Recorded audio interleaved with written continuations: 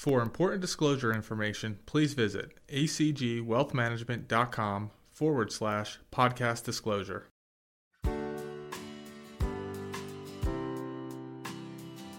Hello and welcome to ACG Wealth Management's June Investor Insights video. I'm Bobby Moyer and I'm joined with my colleague Sandy Wiggins. The S&P 500 had another positive month, returning 0.43%, which was its third consecutive positive month. The leadership came from the growth side of the index. The S&P 500 Growth Index returned 2.5%, while the Value Index returned a negative 1.91%. The S&P 500 is now positive by 9.65% year to date. The Nasdaq had a really strong month, returning 5.9% in May, and is now positive by 24% year to date. This was also evident by the sector leadership.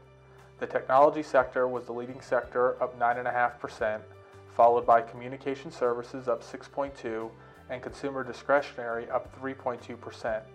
All other sectors were negative for the month. Energy was the worst performing sector, losing 10%, and materials and utilities both lost more than 6%.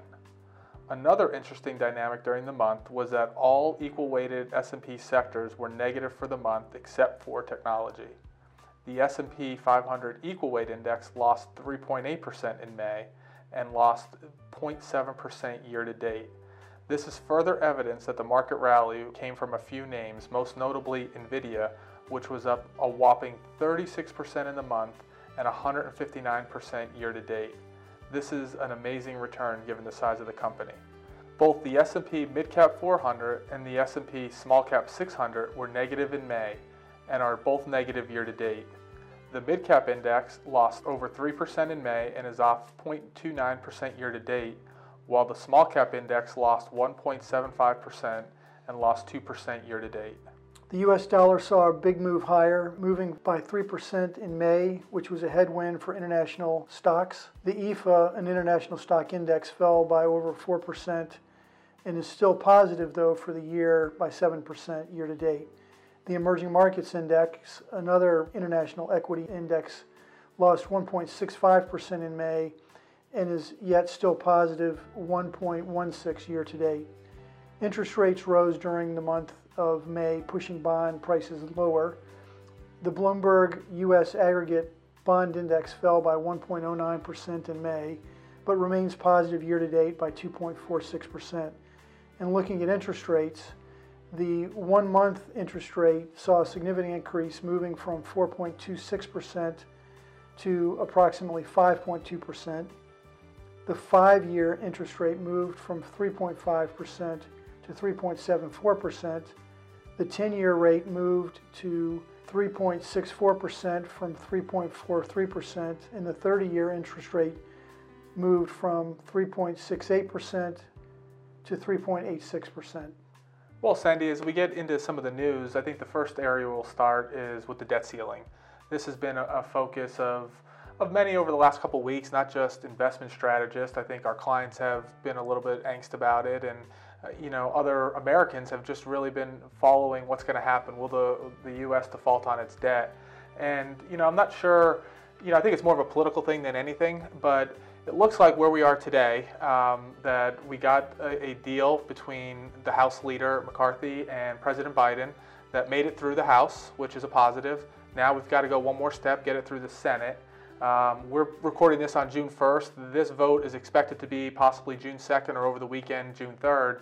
And it looks like we're there and gonna get a deal here, and the U.S. won't default, and we don't have to talk about this for another 2 years if they get this deal through.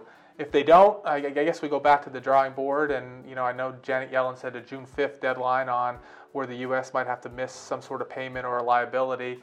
But where we sit today, I think we're moving in the right direction, and it looks like we'll be able to get a deal and get this off one of the binary events that could cause some distress to the markets over the next week or two. So positives, I think, at this point.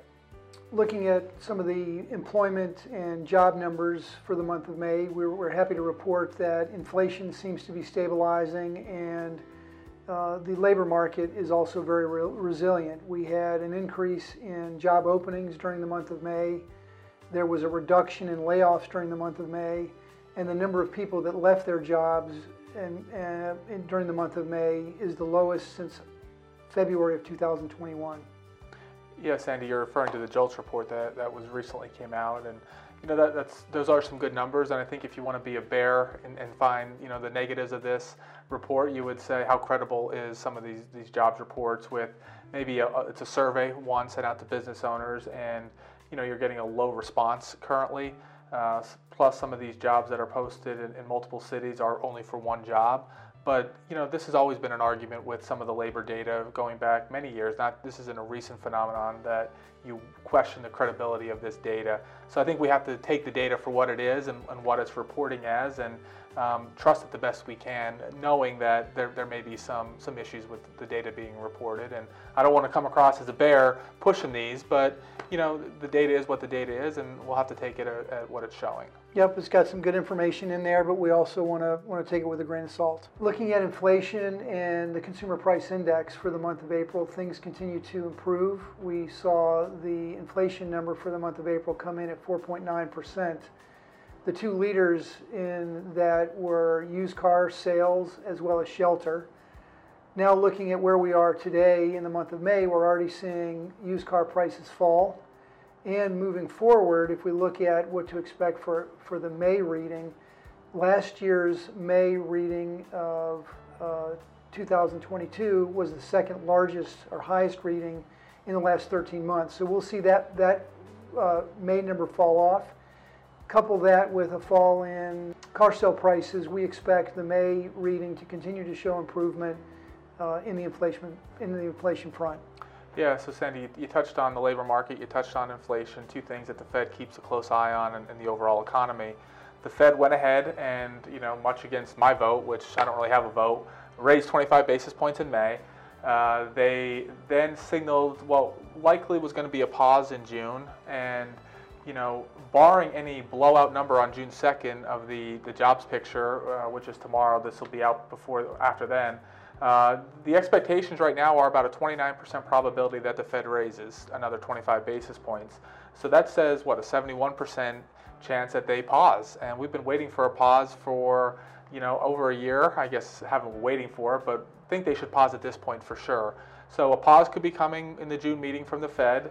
But Fed officials are also out there saying, even the ones that are supporting a June pause, they're also saying this doesn't mean the peak of rates. They're still putting on rates may go higher later in the year, but let's pause now. Let's see what's going to shake out from some of the employment and inflation data and the economy itself, and then let's make a decision later on. So continuing on that whole front of being data dependent and still not saying we're going to cut rates like the market might be projecting by the end of the year, but right now maybe I'm thinking a pause in June. We'll see what the number is tomorrow from the employment, and then maybe July, the next meeting we see another hike, or maybe they're done. We'll have to see how that plays out. The last topic we'll talk about today is the growth trade, and in particular, think about NVIDIA, Microsoft, AMD. It's been a crazy month, hasn't it, Bobby? Yeah, it's all been on this artificial intelligence, right? Everything else, as we said earlier, was negative, but this AI trade and NVIDIA being, probably the poster child right now for the AI trade has really taken over the market and created a little bit of excitement and euphoria. Euphoria, exactly. Yeah, their revenue numbers reported at $7 billion for the quarter, which was strong, and what really pushed their stock up. In fact, 30% in one day was a forecast of $11 billion quarterly earnings expectation. And I think it's, the sixth company in history to be valued at over $1 trillion? Yeah, it's kind of hard to believe that a company that size, $1 trillion company, goes up 30% in a given day, and it is actually cheaper from a valuation standpoint than the day before. And that's because of what you talked about of, forecasts being 50% higher on revenue quarter over quarter, and that could generate a lot of excitement. The problem is, though, how many companies are trying to catch up to this AI trade and are maybe putting double orders in? We saw this earlier when NVIDIA, AMD, and some of the other chip stocks fell last year because everybody was behind on production. Right, yep. Exactly, and they were double ordering.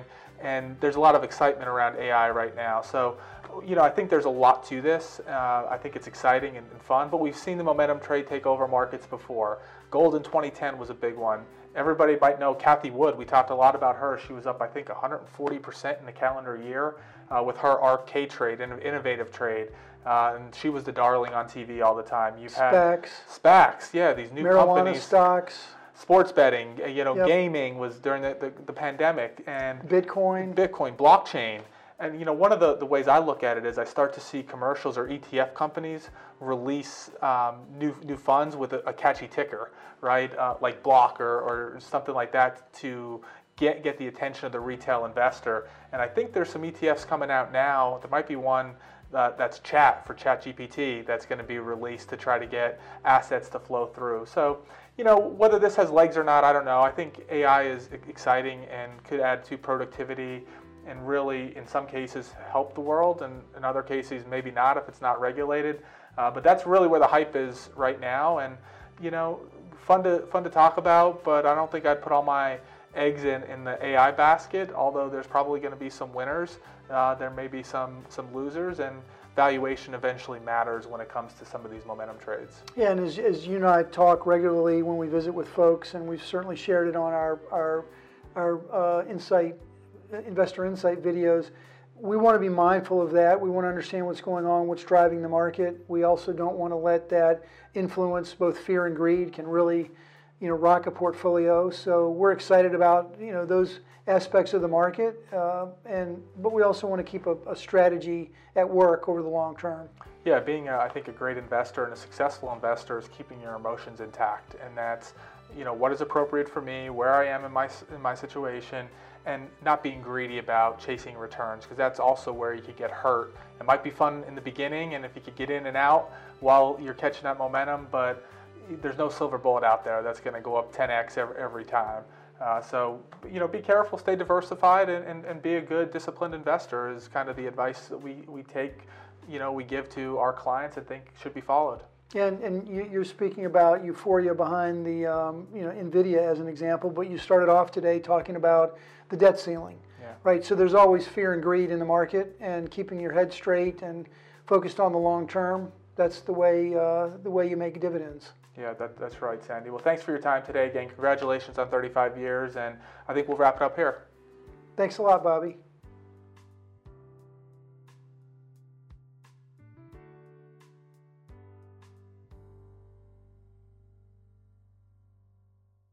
For important disclosure information, please visit acgwealthmanagement.com/podcast disclosure.